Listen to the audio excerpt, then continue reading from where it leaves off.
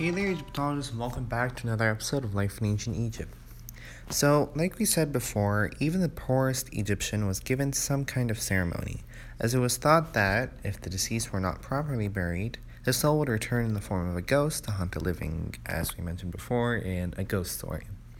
Ghosts were considered a very real and serious threat, and grieving families were often hard-pressed to avoid the kind of funerary rites which the morticians advertised as the best in keeping the soul of the deceased happy and the surviving family members ghost-free.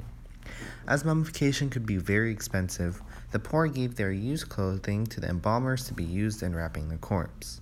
This gave rise to the phrase, the linen of yesterday, alluding to death. The poor could not afford new linen, so wrapped their beloved corpses in those of yesterday. In time, the phrase came to be applied to anyone who had died and was used by the Qaids of Nephthys, the professional female mourners, in their lamentations.